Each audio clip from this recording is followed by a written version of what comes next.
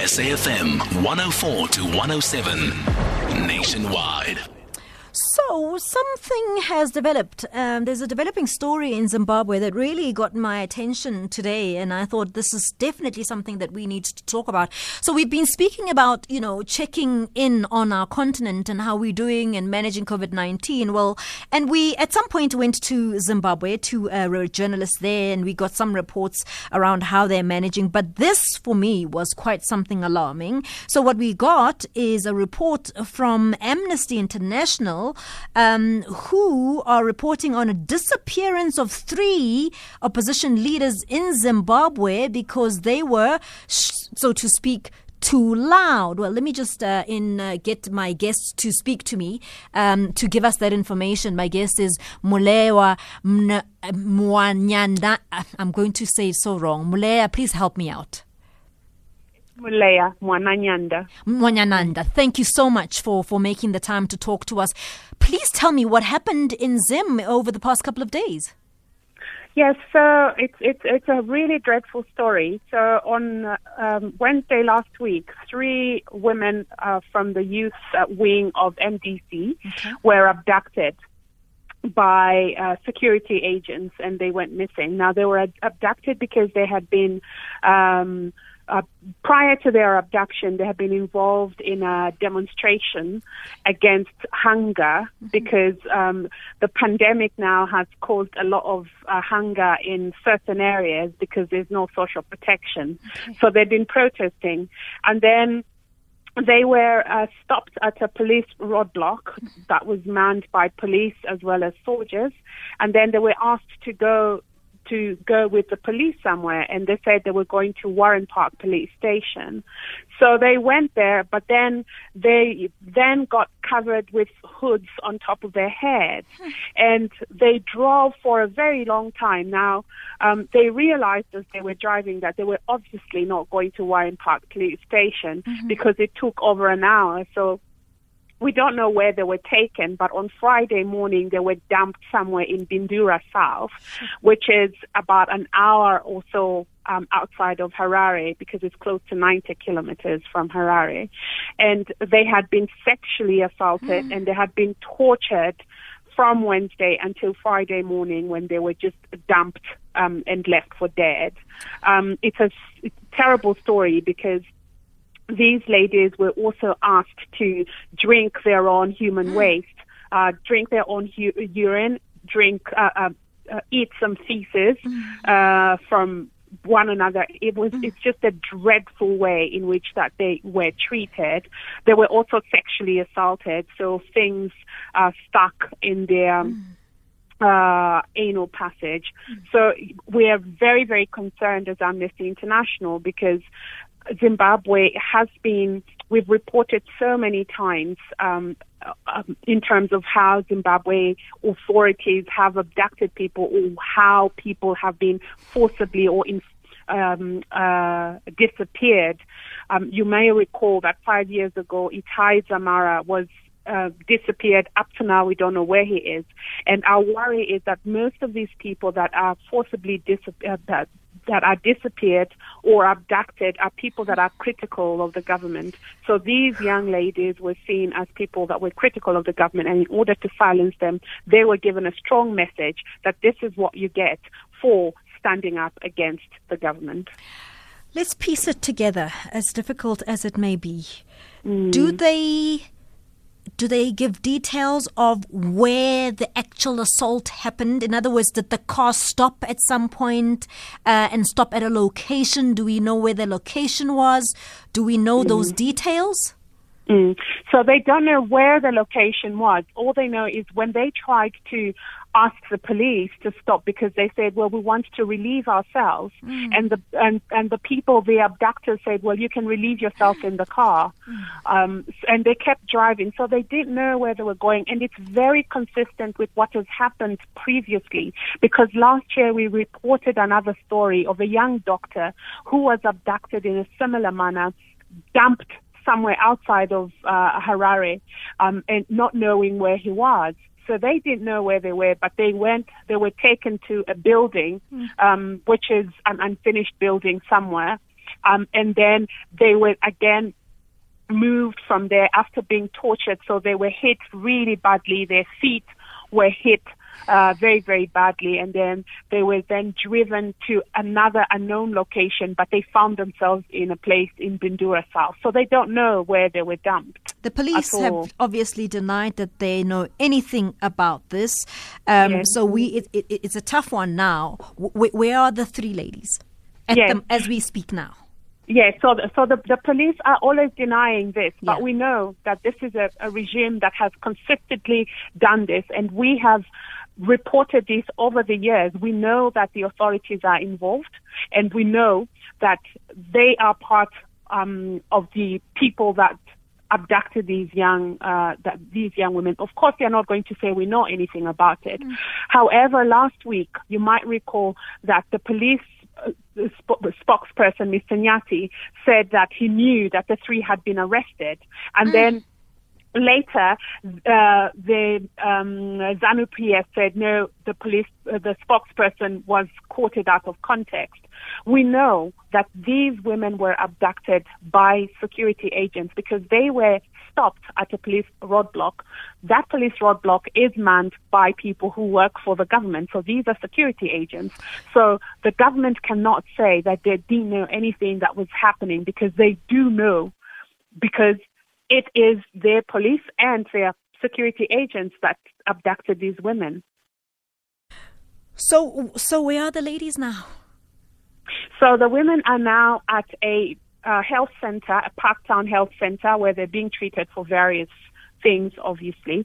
But we also know that that health center is now being heavily guarded by security forces. And our sources have also informed us that there is an attempt to charge them with alleging that they were abducted. This is exactly the method that was used against the young doctor that was abducted last year. When he was at hospital, the police were standing outside his door and waiting and saying, we're going to arrest him for alleging that he was abducted. So they are saying that this was a fake abduction, but I don't know who would want to put themselves in a situation like that where they are so assaulted just to make a point. So we're calling on the Zimbabwean authorities to investigate this instead of denying that this happened. They must investigate this, and those that are responsible must be held to account. They should also account for the various abductions that have taken place. We have recorded 49 disappearances from the beginning of this year, and all of these people are critics of the government. So there is a consistent pattern there, and we don't for one day or 1 minute buy the story that the police or the state security agents were not involved, because they were. I'm going to please plead with you to just hang 10 for me, because so many people want to comment on the story. I know we didn't intend to go over, but if you don't mind, please, can I ask that you stay a little bit longer while we take the news and then we come back to the story? Do you mind? We can do that. All right. I'm in conversation with the Amnesty International Deputy Director, Muleya Mwananyanda, who is in South Africa, for Southern Africa at the moment. And the story is of the abduction of 3 ladies in Zimbabwe who obviously, as they say, were opposition, a group. They were speaking their minds and opposing certain things that are happening around the management of COVID-19. And the story really is quite appalling. So I'm going to take those calls. I see them, and I also see your voice notes. So let's just take the news right now, and then I'll be back with more. Let's go to Uzi Lesaku for the latest. It's 2:00. Life Happens with Phemelo Motene on SAFM, leading the conversation. Morning, guys. It's Elliot here. As you know, guys, the situation in Zimbabwe has become so sad now, you know. Those people have been raising these issues around the region, the continent, and even the world at large. But it seems no one is interested. You see, that government is not a government. Everyone knows about it. You see, when people start engaging to violence, it becomes a problem again. And you see, these guys, they need...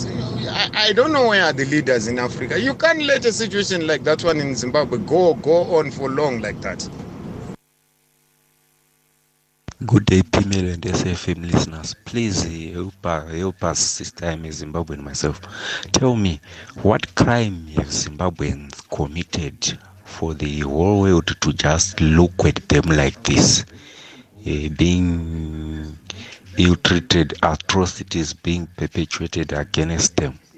I am very surprised. Look like the situation of Lesotho. President Ramaphosa was quick to send the delegation to solve the problem. Why is it that they are failing to do that to Zimbabwe? What crime have Zimbabweans committed? Thank you. Anonymous in Johannesburg. Hello, Pimelo. Hello, SAFM listeners. This is what we are going through as Zimbabwean people. And South Africa and Africa and AU are calling for sanctions to be removed. Zimbabwe's military junta is heartless. Those people are not people-oriented. Those people, they don't care what citizens must eat, what they must do. Nothing. Please, can you help? Please, can South Africa intervene? Please, can AU intervene in Zimbabwe's situation? Please, can the United Nations intervene in Zimbabwean situation? Thank you, Pimela. Lucky Deben. Those are quite heartbreaking, actually, listening to them. 9 minutes after 2. Thank you so much for staying with us. I'm in conversation with Amnesty International Deputy Director for Southern Africa, Muleya Mwananyanda, who has been raising a really disturbing story of the abduction of 3 young MDC-Alliance youth leaders who were assaulted, there were just all sorts of things happened to them. They are, they're all, I suppose, alive is the word to use. They are at a center where they've been treated for all the injuries. But it doesn't sound good. And I just want to ask you, Muleya, I mean, what kind of, are they getting better? How are the young ladies? So what we know right now is that there's not much information that's coming through because, as I said, the area has been cordoned off by security agents and police. What we know now is that they are receiving treatment. We don't know what their condition is or what the results of any tests that have been conducted are at this point. When you listen to these voice notes, I mean, I'm hearing absolute desperation. When you listen to these kind of voice notes, I want to ask, I'm asking myself as Amnesty International, what's, apart from the appeal that you've got a very strong worded statement, you are appealing for the government to investigate this, but what other recourse is there right now? Right now, we're also calling for international solidarity. And one of the callers, I absolutely agree with what one of the callers there said about the help that Zimbabwe needs. So we are calling on President Cyril Ramaphosa as the chairperson of the African Union. We know that he's seized with the COVID moment, but it's in this moment that leadership needs to be shown on the continent that says we do not accept the ill treatment or torture of our own citizens, particularly because they were protesting against hunger, and it is in the context of COVID. So as he is seized with the COVID moment, he should know that the lack of social protection is what led to the protest that happened, and that protest resulted in security agents doing the dreadful things that they did to those young women. So he needs to take leadership as the chairperson of the African Union to actually have a diplomatic conversation with Zimbabwe and send a strong message that that kind of treatment is not treatment that will be condoned by the African Union, particularly because Zimbabwe is a signatory to the African Charter on Human and People's Rights, an AU piece of an AU charter. And so in that charter, people have the freedom to express themselves, to assemble. There's a whole slew of civil liberties that are listed in that charter. And so we can't just have that charter and not rise to what the Charter asks us to do. So we're really making a strong appeal, because solidarity is what has helped a number of countries. So when South Africa was going through what it was going through, beyond the South Africans that were busy fighting against apartheid, there was so much solidarity that came from all over the world, including countries here in Africa. So we're calling for that level of solidarity. And South Africa is it's a big country on the continent. And so they should show some moral leadership and actually say, this, enough is enough. Yes. Because if South Africa does not respond to what is happening in Zimbabwe, then you will see the same kinds of social problems that we see, of people leaving the country, finding, trying to find a better life, but not actually getting a better life. It's a cycle, and we can't have a cycle like that. It has to stop. Ms. Mwananyanda, I want to ask you. It just feels like deja vu to me, and I'm holding back because I'm thinking to myself, "Oh, am I overreacting?" How prevalent has this been going on in this new dispensation? Let's call it new dispensation. Yes, it's very prevalent. It's a continuation of what the country has always been. Remember that President Emmerson Mnangagwa was still there when the Gukurahundi killings happened in Matabeleland. That was many years ago, right? We're talking about the 80s. Now, President Mnangagwa is the president of the country, and these things are still happening under his watch. I just spoke to you before we broke for news that Dr. Peter Magombe, a young doctor from the Zimbabwe Doctors Association, he's a leader of that association, was abducted. Why? Because he was also protesting the poor working conditions of health workers in Zimbabwe. And for that, he got the abduction. He got tortured.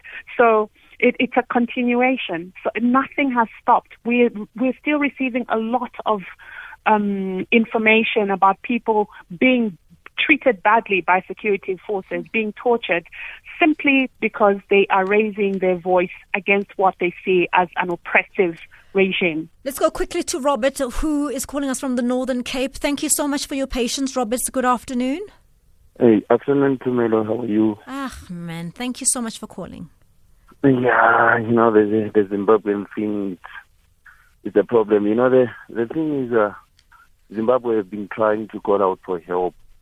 I think the lady from Amnesty International didn't even mention that the ladies who were abducted, they are, I think, under 30, all of them. The other one is the youngest. I think she's the youngest member of parliament, at 23. And you should have seen the visuals when those ladies were found. It's so heartbreaking. A nation which is, torturing our sisters, our mothers, the future Winnie Mandelas of Zimbabwe. It's just heartbreaking. I wish President Ramaphosa, one morning, I think now he's preoccupied with the COVID thing, but if he could go attend to the Zimbabwean issue, it's so heartbreaking. As a nation, people have just given up. Thank you so much for your call there. Just your thank you very much, Robert. Your parting shots, Ms. Mwananyanda. I mean, I don't know what one says, apart from really one got the sentiment from you that you are pleading with for intervention. You are pleading with South Africa, particularly to also intervene. Are you optimistic that that's going to happen? Well, we are, we believe, we are hopeful. We're always hopeful. This is why we always keep doing what we do, because sometimes something good happens. And a lot of the people that we've campaigned for,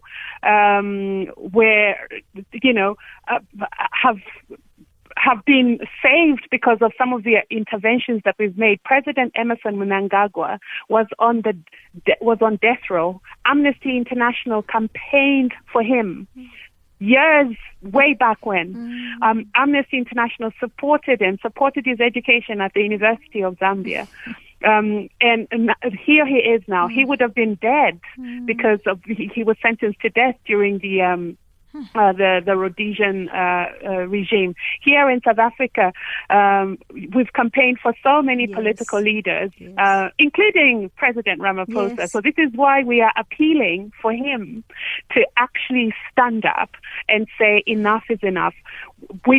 He doesn't have to do it publicly, but being silent about it is not going to help people in Zimbabwe. So at least there has to be even a statement that is made that the government of South Africa is engaging with the government of Zimbabwe to sort out some of these niggling issues, because the torture has been going on for so long. 49 people disappeared in just the first 6 months of the year. The first 5 months of the year. That is a lot of people to go missing.